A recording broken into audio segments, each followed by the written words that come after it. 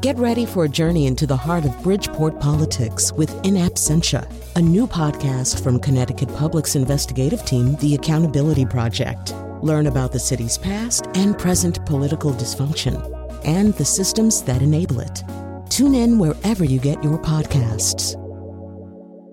Funding provided by Joe Zimmel and Valerie Friedman. Here come those tears again, just when I was getting over you, just when I was gonna make it through another night without missing you, thinking I might just be strong enough after all. When I hear your footsteps echoing in the hall, baby, here we stand again. Yeah, I want to hear the chorus because I like the chorus, but we got to get going here. We got work to do. And so today's show is about crying, first of all. And as a lot of you know, I understand almost everything. I process almost everything through movies and television.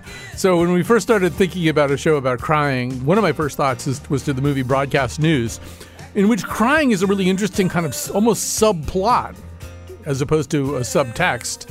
The Holly Hunter character, a woman trying to make it in a pretty male-dominated profession of network news producing, has this little ritual, habit, practice, I don't know what to call it, but she'll arrange to be alone in a bathroom or in her own home or whatever, and she kind of looks in the window and she produces this kind of convulsive sob. And by the time you're done with the movie, you realize that she thinks she needs to do this at some point, but she also thinks she needs to do it not in front of men who may use it against her. That's never said. It's a completely unspoken thing. There's no explanation or commentary ever offered in the movie about the fact that she's doing that. But then running on a parallel track is the William Hurt character, who's this kind of slick, charismatic anchorman. And we see him ultimately interviewing a woman about a very emotionally fraught situation. They're sitting in chairs facing one another, and she's describing what happened to her. And he cries. A tear rolls down his cheek. And then they find out afterwards that there wasn't a camera rolling on him when that happened. And that's too bad. They lost that moment. And he says, oh, no, just put the camera on me. I can do it again. And he just sits there and he produces the tear. And you start to realize that you cannot trust this man. You can't trust this man on a bunch of different levels, including the fact that he will put something on the news that isn't real. That was back decades ago when that was considered kind of a problem. But also you can't trust somebody who can just produce tears on command like that. The other movie that I thought of was Blade Runner. And, there's that scene with Rutger Hauer as Roy Batty near the end, and he's standing in the rain. And other streaks are clearly coming down his cheeks. And he says, I've seen things you people wouldn't believe. Attack ships on fire off the shoulder of Orion. I watched as sea beams glittered in the dark near the Tannhauser Gate. All those moments will be lost in time, like tears in rain. Time to die. And he's a replicant, and he's clearly producing something resembling tears. And a whole big set of questions about emotions and humanity kind of get called into question right there. So with all of that, let's talk to the person who actually knows something and wrote something about that. The author of Cry Baby, Why Our Tears Matter. Benjamin Perry is with us. And hello, welcome to our show. Hey, Colin. Thanks so much for having me on. So, first of all, it's a great book, and it kind of does what we like books to do on this show, which is look at something from a lot of different perspectives. I should say Benjamin Perry is a minister at Middle Church. And this begins with a little sort of personal anecdote of yours, which was you went through a period where you either couldn't or at least didn't cry, and you started to wonder whether that was a good thing. Yeah. I think it's interesting that you started the show talking about tears in fiction, because one of the really interesting things I see in the way that authors and filmmakers use tears in the stories they tell is to mark periods of transformation. That the tears often happen at these pivotal moments where a character is changing and the creator is using the tears to show this outward manifestation of an inward transformation. And when I look back on my own life, I see that play out actually in my own emotional reality. So, from the time I was in sort of late middle school, maybe fifth or sixth grade, all the way until when I was in seminary in my early 20s, I didn't cry once. And I had a professor in seminary who invited us to reflect on the last time we had wept as part of a classroom exercise. And I realized that I just didn't have any memory that I could attach to this incredibly core human experience beyond, some early childhood ones. And it was this moment that cast in stark relief that there was something inside me that had broken. And so it started this absurd 6-month experiment where I forced myself to cry every day to try to recover something that I had lost. So there's a lot of things going on when we cry, and you cover all of them, really. But there's some things biologically that go on when we're crying. I was fascinated to know that the tears that we might just express as a physical reaction are different from the tears that we express as an emotional reaction in terms of their actual chemical composition. Tell us about that. Yeah, so that research comes from this guy, William Frey, who published this book in the mid-'80s called Crying: The Mystery of Tears. And for that, one of the things that he did was he had participants, throw an onion in a Waring blender and, cry those chemical tears that you cry after, chopping onions. And he compared the chemical composition of those tears to tears he collected by making folks watch Brian's song. And then he would, collect the tears that people cried watching that movie. And he compared the two kinds of tears, both emotional tears and physical tears. And what he found was that the protein concentration in emotional tears was about 20% higher, and that specifically the kinds of proteins that were present in higher levels in emotional tears than the rest of the bloodstream were neurotransmitters that are frequently linked to stress. And so his hypothesis was that the tear ducts were actually acting as an excretory function and collecting these proteins at a higher concentration from the brain, from the bloodstream, and excreting them through the eyes. So because we are a full-service radio show, we asked Chef Plum, host of the show Seasoned and Restaurant Road Trip, about this whole onions making us cry thing. So these are the non-emotional tears. Kat, this is A1. Okay, so first, let's talk why onions make us cry. Onions grow underground and can have all kinds of little small critters who want to snack on them. So as a defense, when the skin of an onion is broken, it spews these enzymes and a type of acid. And when these two combine, it forms a gas called propantheol S oxide. Yes, I know that's a big word for me, Colin. I know. I can't spell it. Don't ask me to. Anyway, when it reaches our face and it mixes with that water layer that protects our eyes, it turns into, get this, a sulfuric acid. Seriously, basically burning our eyes. So naturally, our bodies produce tears to make that burning stop. All right, so let's talk fixing the problem.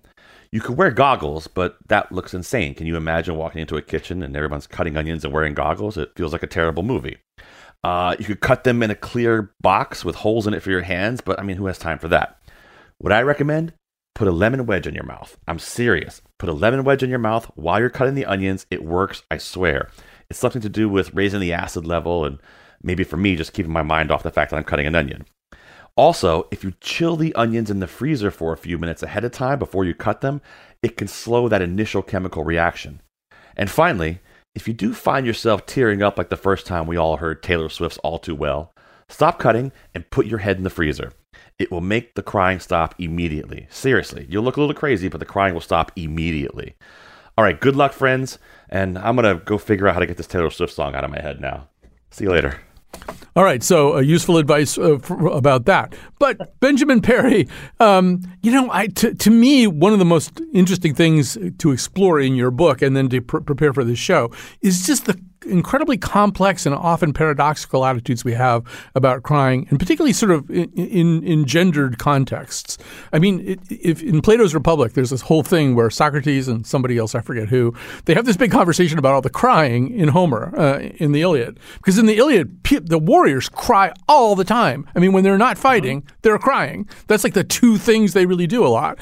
And they're thinking, this isn't really good, and men shouldn't do this, and we don't want our young men seeing all this crying. Maybe we should do a tear-free edit of the Iliad. But and I think that goes on over and over again. We see that. I want to sort of divide this up into men and women. With men, sometimes that is a sign of weakness, but it's also paradoxically a sign of strength in a lot of specific situations. I don't know. What are your thoughts there? Yeah, I think you bringing up the Iliad is a perfect example also of the way that that cultural reaction to crying has changed dramatically over time.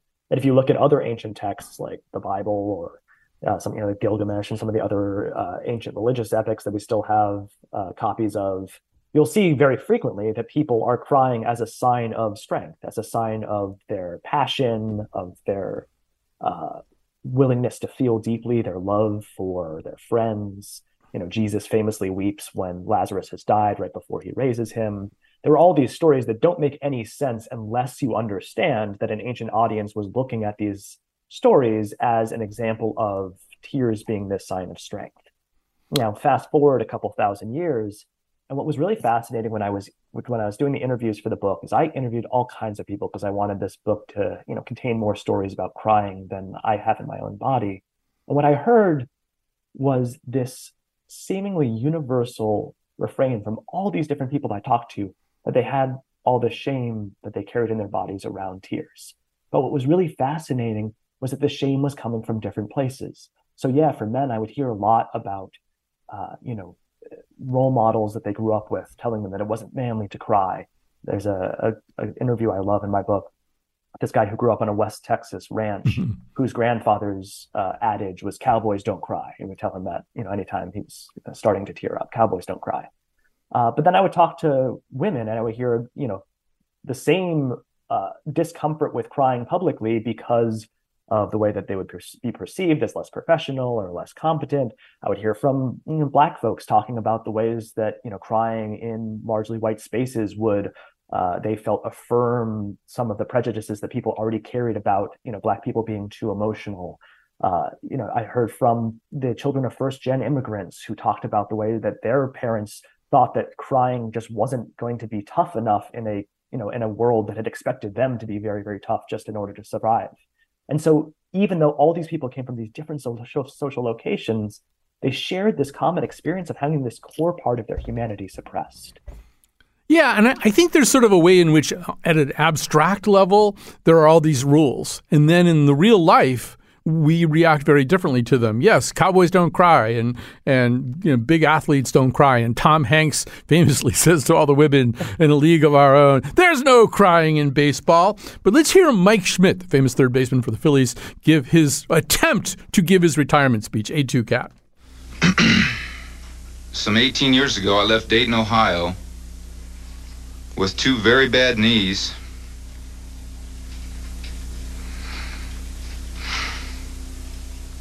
And a dream to become a Major League Baseball player.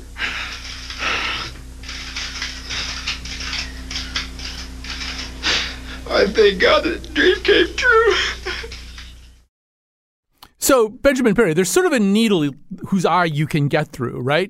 If you're a man, there are situations where, some people did make fun of Mike Schmidt for that. But for the most part, if you're like a big, tough athlete or these days a politician in a lot of situations, you can cry and people think that's good. You're a human being. It's okay. You're a big, strong guy and you let us see you cry.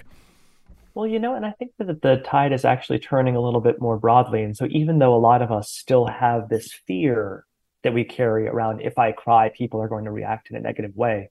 Most of the time when I talk to people or when I have, cried openly in my own life, that's actually not how most people respond. I think that when we cry openly, oftentimes it gives other people an invitation to own their own vulnerability, to, give people the privilege of crying second.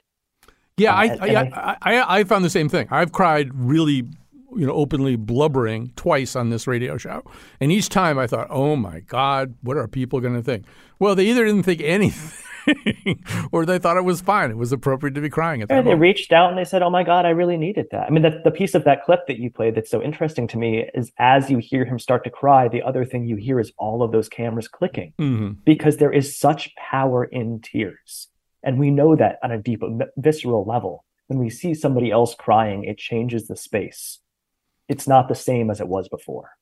Right. So I think it is different for women. It's got just a different set of blades to it. So I'm going to take you back. I think quite a bit older than you are. I'm going to take you back to 1987. Patricia Schroeder, who had been thought of and had been sort of starting to seek the nomination for a presidential run on a Democratic ticket, had decided that she wasn't going to do it. This is the speech she gave when she announced she was withdrawing from the field. This is A3 Cat.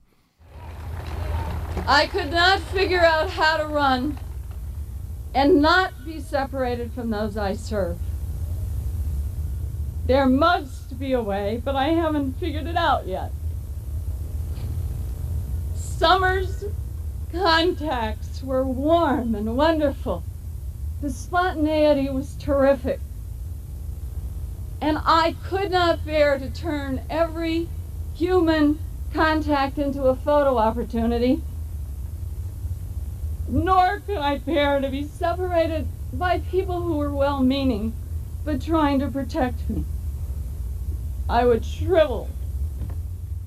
So as crying goes, it's weird because I remembered that as like really extreme crying because the press, of which I was a part at the time, covered this as this instance where a woman politician really kind of broke down in public. And if you watch the clip, her husband is there saying, "I need to take a break, maybe just catch your breath or something." And you know, it was really seen as maybe this was a step backwards for women in politics, and some women political commentators and women politicians were saying that. It was also, is that how she's going to deal with Kim Jong-il or whoever the tough guy was at the moment? And that same kind of questioning came up a little bit decades later when in New Hampshire, Hillary Clinton cried, although that time it was kind of more like maybe we needed to see that from her. Maybe we needed to see a human side of somebody who seems a little mechanistic sometimes. But women just pay a different set of prices, and there are just a different set of valences. But I'd love to know your thoughts. Yeah, that Hillary Clinton clip was the first thing that came to my mind when you were playing the other. Because similarly, you know, if you remember back to the way that the press covered it, in your memory, you're like, oh my God, she must have been bawling given the huge fervor that was made over her tears. But if you go back and watch that clip, it's like a tiny little tear starts to run down her cheek. Yeah. And even that semblance of a tear was enough to create, I mean, people literally, I forget which of the New York Times columnists offhand, but somebody actually asked that question verbatim. Is she going to cry around Kim Jong-un?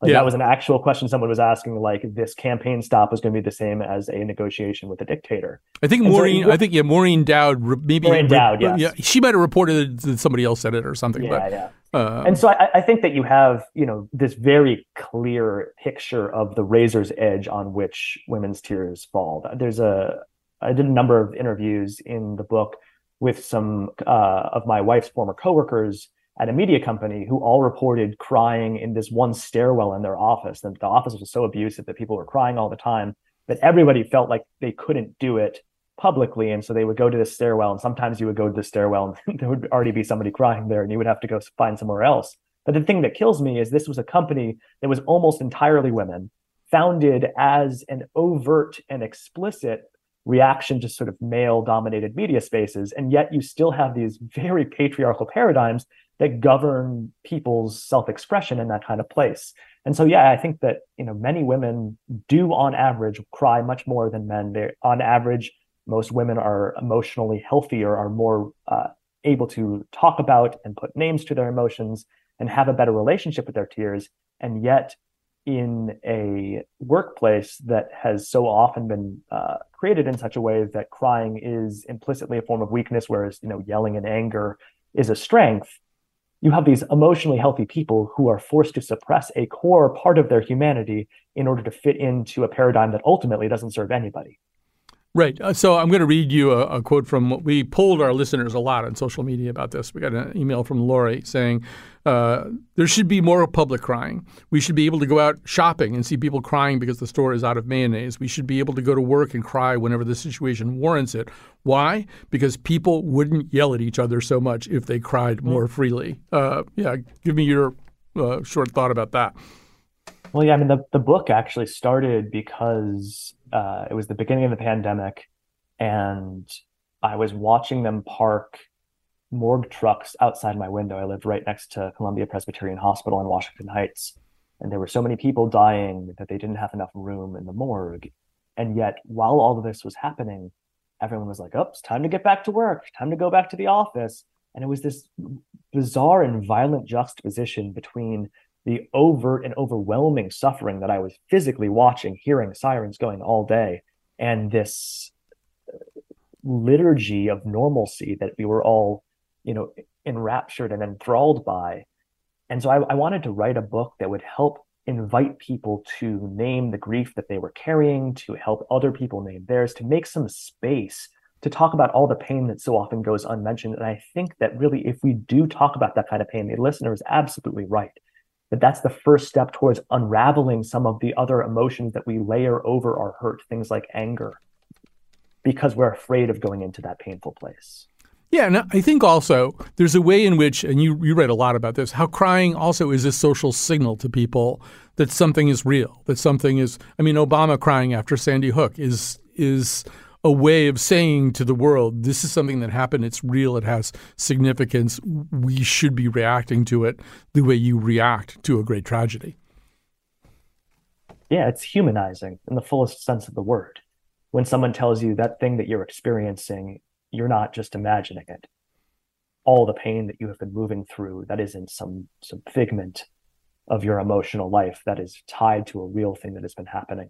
And the other piece of the social, that humanizing force, is that when we see other people cry, on average, we are moved towards care and towards compassion. And that's an evolutionary thing. It's part of the reason why evolutionary psychologists believe we cry in the first place, as a visible signal to solicit aid, because humans are so based in these mutually beneficial non-kin relationships. That's what makes us distinct.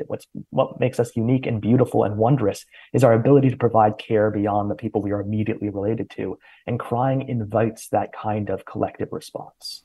So, first of all, the book is wonderful. It's called Cry, Baby, Why Our Tears Matter. Benjamin Perry, my guest, is the author of the book. We've just scratched the surface of the stuff that's in there. I encourage you to get out there and read it. Meanwhile, we did ask our listeners other questions about this, and we received this voicemail from Caitlin responding to our question about what made you cry recently. This is A4CAT. My husband is currently on his first military deployment, and it's been a little bit tough for us. And something that has made me cry is any time that I am driving into work and I hear a love song or just any kind of song about a relationship, something that didn't used to make me cry at all, now makes me cry a lot. And I've learned to try to avoid those songs because I don't want to show up to work with baggy, puffy red eyes. So yeah, that's all that I have. Thank you. Bye-bye. And we're going to take a break, and we will come back to have a conversation very specifically about music and how it makes us cry. Be seeing you in every lovely summer's day, in everything that's light and gay. I'll always think of you that way. I'll find you in the morning sun, and when the night is new. Support for this podcast comes from Hartford Healthcare. Elevating Health is funded by Hartford Healthcare. Loneliness can be a significant health risk to people of all ages. Dr. Laura Saunders, a psychologist from Hartford Healthcare's Institute of Living, talks about social isolation and why we need to connect in person. Loneliness actually is a pretty significant health risk for people that struggle with social isolation. It affects their blood pressure, it affects their immune system, it affects your willingness to get up and get out, and can cause some not just emotional issues, but health problems as well. You're not alone. Dr. Saunders explains how important it is for us to look to others and get out of our comfort zone. I like to talk about social isolation as not just that individual's problem, but it's a community problem or it's a family problem. We need to connect with others. We can take space at times as well, but we need to step out of our comfort zone and do things to connect with other people. It's life-saving. For more information, go to ctpublic.org/elevatinghealth.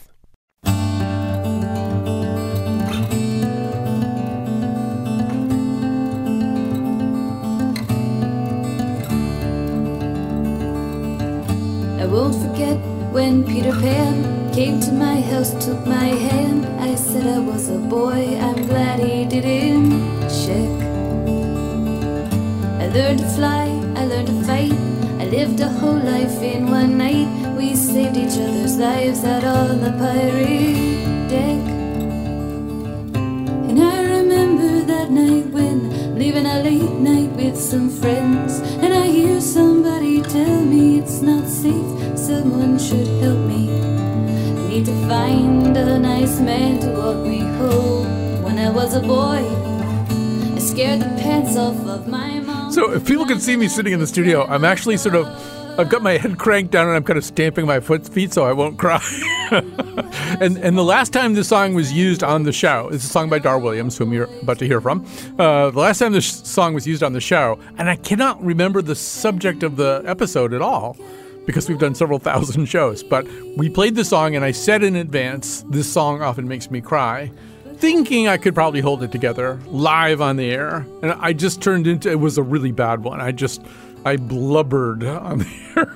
And I was kind of talking like that, the way you talk while you're crying. It was bad. Well, but one thing that I've learned is it's the end of the song that makes me cry. So that's why we are fading it right now. So Dar Williams with that fairly psychotic sounding preamble. First of all, I'm very excited to talk to you, as I assume is clear at this point. I'm a big fan.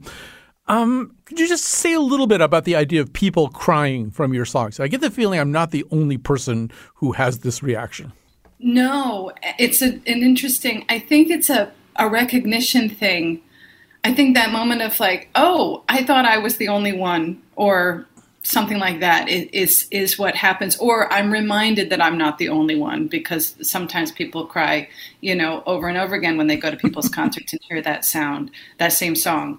So I think that basic recognition, I think in general, I think maybe a lot of the answers I would have to all questions about crying is that it gets to something very basic. And I think music, is really a great vehicle for getting the basic, sense of connection out there. Yeah, my guess is it's not just one thing. And first of all, I think there's also a Pavlovian association that kind of gets going. Dar Williams' voice has made me cry once. Now when she sings The Babysitter's Here, or she and Joan Baez sing You're Aging Well, or I'm in danger of crying again just because I think I've now, instead of salivating for a cracker, I cry when I hear your voice. But it's Pavlovian nonetheless. And so I think there's that. And I think also, to your point, quite a few of your songs, particularly that song and The Babysitter's Here, they're located in our childhood. And our childhood is something we have a lot of trouble accessing through any kind of deliberative, conscious thinking. You can sort of remember a thing, but you can't feel it. But for me, at the end, I don't even want to talk about this because I might start crying, but the guy says, I was a girl and I could talk to my mom and I could cry and things like that. And to me, that's what gets me. It's a set of feelings that I don't have access to any other way.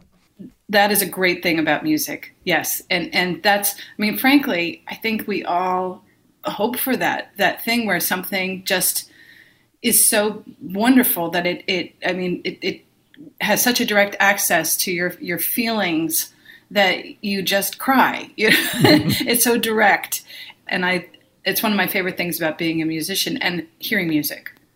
So I'm assuming this happens to you. Well, first of all, does it just happen to you? Let's talk about the two ways it can happen. One of them is just while you're listening, and the other one is maybe while you're trying to sing one of somebody else's songs.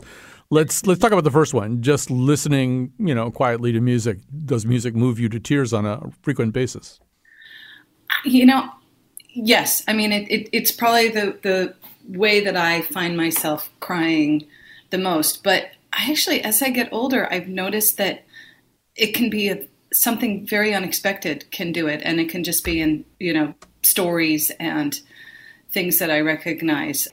The general connection to the world is sparked by a bunch of things. But I used to, people have said to me, and I've said to other people, when I need to cry, I know that I can go to your song. And actually, I covered two of them that made me cry. I had to control myself to record them. But it was great to say to Kat Goldman, the song Weight of the World not only made me cry, but it was a a moment where I actually opened my heart in such a way where I continued to want to keep on performing for other people. So, music has definitely been some of the most powerful. But I'm sort of intrigued and excited about the fact that a lot of different things make me cry that I can't expect. Yes. Well, as I think I might be a little bit older than you, and it's only going to get worse or better depending on how you process it. But yes, you'll be finding that, bank commercials make you cry. And I also, well, first of all, you also have to tell us, you told us one of the two songs that you've recorded that could conceivably make you cry. What's the other one? The other one is Family by Pierce Pettis. That one is, it's very simple. The chorus says, "Let your love cover me like a pair of angel wings. You are my family, you are my family." Let your love cover me like a pair of angel wings. You are my family. You are my family. And I don't know what that is, but for a lot of people, it's very simple and it's a real surrender. It says, I'm giving my heart to you right now. You're my family. And I don't know what that is, but we had to cut a lot of times so I could control myself to record it. Yeah, and I think also, I just got done with a show where I wound up, we had a poem by John O'Donohue, the Irish poet, at the end, and it made me think of something that he said on a radio show with Krista Tippett. He said, "Music is what language would love to be if it could." And I think, we can't really unbraid this lanyard of music and lyrics. I mean, I think it's quite possible that the words to When I Was a Boy could be sung to a different tune and maybe by a different singer and have very little effect on me. This is really a thing where two or three aspects, the words, the music, and the voice come together, right? And do a kind of alchemy that you can't just isolate the words is what I'm saying. I totally agree. And I think ideally what happens is, there's this interplay between the music and the lyrics as you're writing something. And, I lead a songwriting retreat and I talk about what I call the voice of the song. And the ideal is sort of that you're listening to, what the feel of those words and what the rhymes and the general language register is. And you're letting that inform the music, or you hear something cool in the music and you let that inform what lyrics you're writing. So that at the end you have a song where the music and lyrics are in that relationship with each other, plus you sing it in your voice's range so that to be a little bit more mellifluous, and then you can speculate that this song was sort of just meant to be as is. You sort of listen, you create and listen at every point of writing it. Yeah, I've been thinking a lot about that. There's that old adage about how country music is three chords and the truth. And I think that, no matter what it is, what we're creating, whether we're writing a song or a poem or a novel or anything, getting to the truth of something is maybe the main job. And when we get there, probably when you write these songs, you're thinking, yes, this is true in some way that I can't necessarily explain, but this is true. It might surprise you to find out how it will affect someone else emotionally. I'm assuming you don't finish these songs and go, well, people are going to really cry when they hear that one. No. It's a complete mystery at this point. And it's also, it's different for other people. I have a song called The Christians and the Pagans. Oh, yeah. And someone came up to me and he'd just been at a march. Somebody had been, a gay young man had been beaten up. This was in the mid-'90s. And there was a vigil and march for him in Philadelphia. And the next day, this young man came to my concert and his friends led him backstage. They were all sort of teary-eyed. But he said, I am sobbing queer boy. And he said, to hear the Christians and the Pagans and to know that your introduction to this song is about, sort of this new holiday with all of the Christmas trimmings plus the arrival of the young lesbian relatives, and to be in this community that sort of sees this page turning was very emotional for me. And, and I got a sense that it always will be. So, those things happen too, where you find yourself situated in history, you hear a song and it gives you, again, I think it gave him a kind of a hope, and that brought tears. Yeah, I mean, I'd forgotten about that song, and that has made me cry too. I sound like a blubbering idiot here, but No. and I think it's because also that's a very sneaky song, Dar, because it starts out kind of funny, right? Here's these Wiccan lesbians who are showing up at their much more traditional Christ-loving uncle's house, and then it really just become a whole song about family and about celebrating together and what's really important and kind of looking past individual doctrinal and identity differences. And that's a very clinical sounding way of saying it's a very, very warm and powerful song at the end. And you kind of trick us into thinking this is going to be a funny one, which it is. Yeah. But then you pull another string, and I can get why people might be crying. That's a lovely expression. I pull another string. I think that's the other thing. And that string is just like that string in a chord that just makes that one kind of straight ahead major chord just a little bit different, one that plays on your brain chemicals a little bit differently. And in that case, in a lot of songs, there's this kind of an aha moment, a where are we going? What's really happening here? And I realized what was really happening was that there's things that we do in families that are actually a microcosm, so the last line. Lighting trees in darkness, learning new ways from the old, and making sense of history and drawing warmth out of the cold. I had to write this thing like overnight for a radio fundraiser, but I was like, oh yeah, see that it's not just about a dinner table. And I think that's what people said that they've responded to, is that I kind of put in the larger thing at the end, because not when families get along, that worlds can get along. Mm-hmm. Oh, absolutely. So if you are in a live setting, and I assume you don't cry from your own songs based on what I'm hearing, but maybe you're covering one of these other songs that might make you cry. Are you a kind of person? Can you sing through that? Can you sing while you're crying?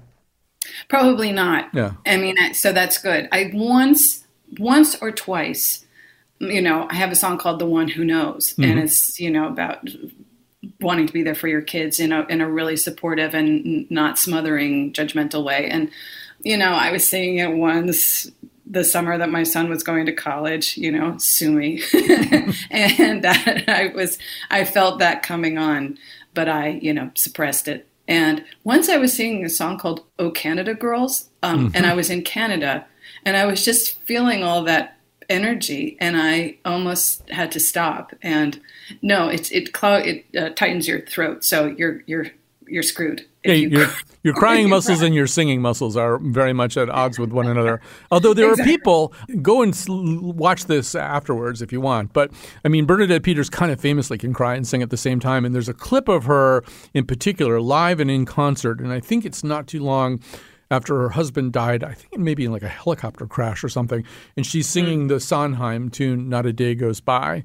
And she just starts you just could see on her face and everything that she's crying, and the timbre of her voice changes a little bit.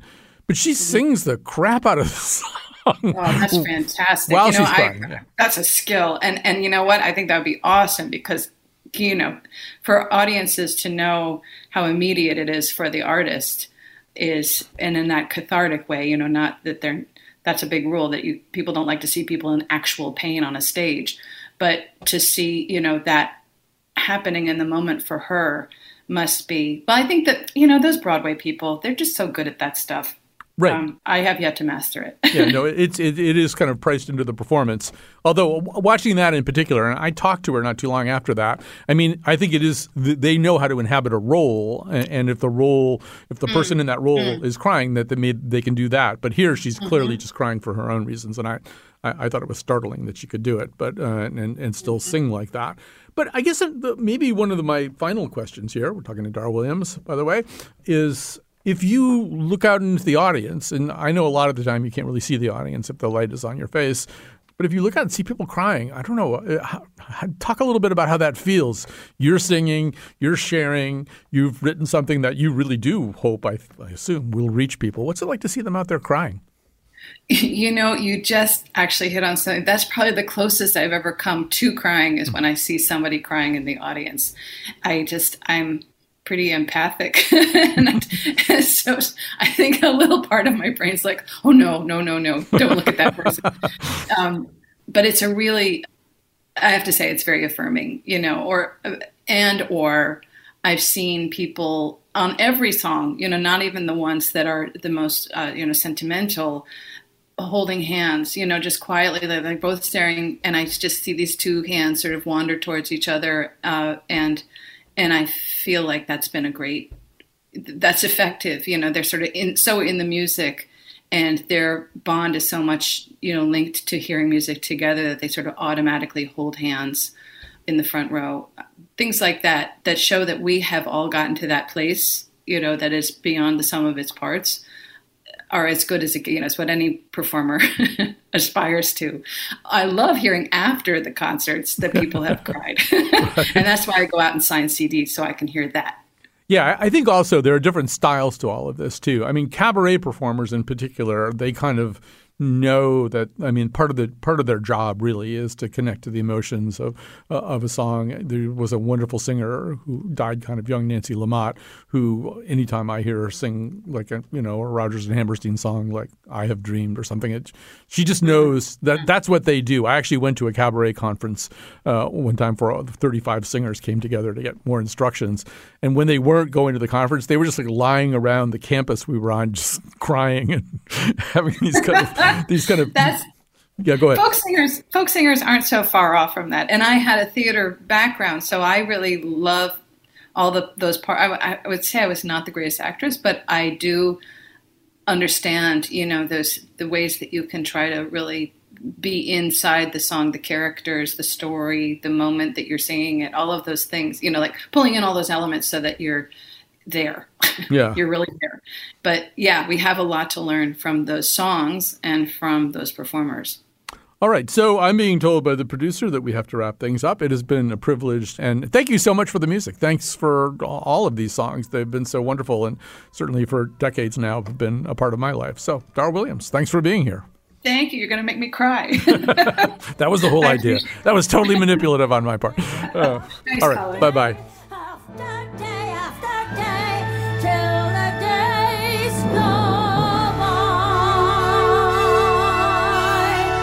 Till the days go by, till the days go by.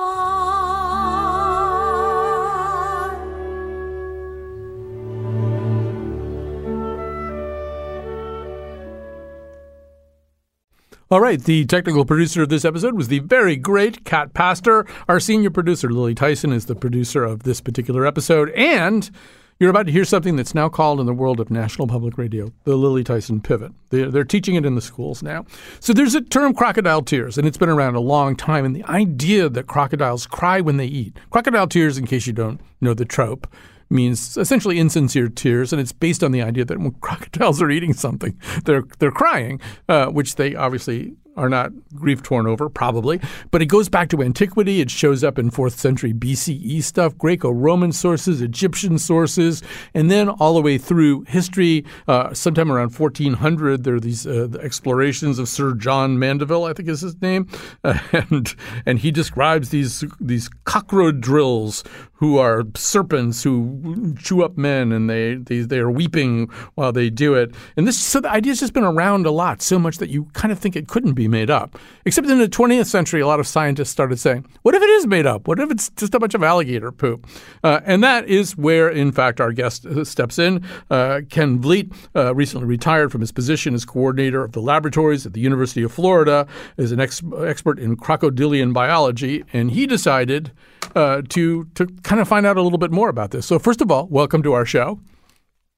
Thank you so much, Colin. And first, we should also say it was actually kind of a crossover concern about human patients, right? There's a kind of facial palsy where patients can involuntarily shed tears while they're chewing. And the question was, did this have anything to do with crocodiles, right? Yeah, exactly. I was working with a fellow from UCLA named Malcolm Shaner, and he's interested in this crocodile tears syndrome, in humans in which they involuntarily cry when they're drinking or eating. And that got him interested in this anecdotal notion of crocodile tears. And so we started looking into this. This was a study we did many years ago, actually. I work closely with a zoo in Northeast Florida called the St. Augustine Alligator Farm Zoological Park, which is a fantastic place for crocodilians, which is the sole focus of my research. And they had a lot of animals that were trained to take food from keepers, allow close approach to the animals. And so we went over there and fed alligators and caiman and observed them closely, videotaped them, so forth, looking for the possible presence of tear production as they ate. Right. So we should say harder to specifically study crocodiles because they eat underwater. So hard to tell whether there's any extra moisture in their eyes. But when it comes to studying prandial lacrimal ebullition, as most people call it instead of crocodile tears, you did it with these alligators. And it did seem, well, it didn't seem, it was almost universally present here that there would be a kind of bubbling in the eyes, right? Yeah, we had, because the animals were trained, we fed them on land, right? They prefer to eat in the water because the water helps them swallow their food. But we fed them on land so that we would be able to see any tear production if it did occur. And we saw it in most of the animals that we looked at. And sometimes this appears simply, as you might imagine, a little small droplet of liquid coming out of the corner of the eye and just kind of trailing down the side of the snout. But if the animals are agitated, either by our presence or by the presence of other crocodilians near them, they'll often hiss. And when you're feeding them and they start hissing, they'll often blow bubbles out of the corner of the eye, which is the liquids that coat the eye, just getting air blown into them, which seems odd, but in reptiles and in birds, the glandular secretions of the eye typically exit through what's called a lacrimal duct. And our lacrimal duct is where our tears are formed. But in the case of these animals, that actually empties out into the nasal sinuses within the snout of the animal. And so if you see anything, you normally see some liquid coming out of their nose, if they snort, you might see a spray of liquid coming out of their nostrils. But in this case, when they were feeding and they started hissing, that air would back up through that duct and cause the liquids forming in the corner of their eye to kind of bubble up. And it made it quite easy to see when they were doing it, when we were right close to them. So the moral of the story is they're not sad and they're not pretending to be sad. We should also say that you're not the first person to try to study this, although my favorite person was the scientist who, in the past century, I think around 1972, decided to determine this by rubbing onion and salt into the eyes of crocodiles. Of course, that would be the famous scientist George One Hand Johnson. Don't do that with crocodiles. In fact, don't do any of this. This is one of these don't try this at home, kids, kind of experiments. But this has been fascinating. Ken Vliet is recently retired from his position as coordinator of laboratories at the University of Florida. He is an expert in crocodilian biology. And we hope you are an expert now in crying as well. Thanks for listening to this show. And I'm going to be taking off right now. Go have a good cry. At a crocodile, never tip your hat and stop to talk a while. Never run walk away. Say good night, not good day. Clear the aisle and never smile at Mr. Crocodile. You may very well be well bred, lots of etiquette in your head. But there's always some special case, time or place to forget etiquette. For example, one positively must not wear a pleased expression on his countenance when confronted with that large lizard-like amphibious reptile who has long jaws, armored skin, and webbed feet, and who is known as the crocodile. It has been discovered that one simply cannot cherish an amicable or trustworthy relationship with the aforementioned species. In addition, it is mandatory that one does not become irresistibly drawn into the erroneous belief that the lateral upward extension of his lips means that you are entirely welcome. It is much more reasonable to assume that he is contemplating how you would look in a lizard suit. His. Clear the aisle and never smile at Mr. Crocodile.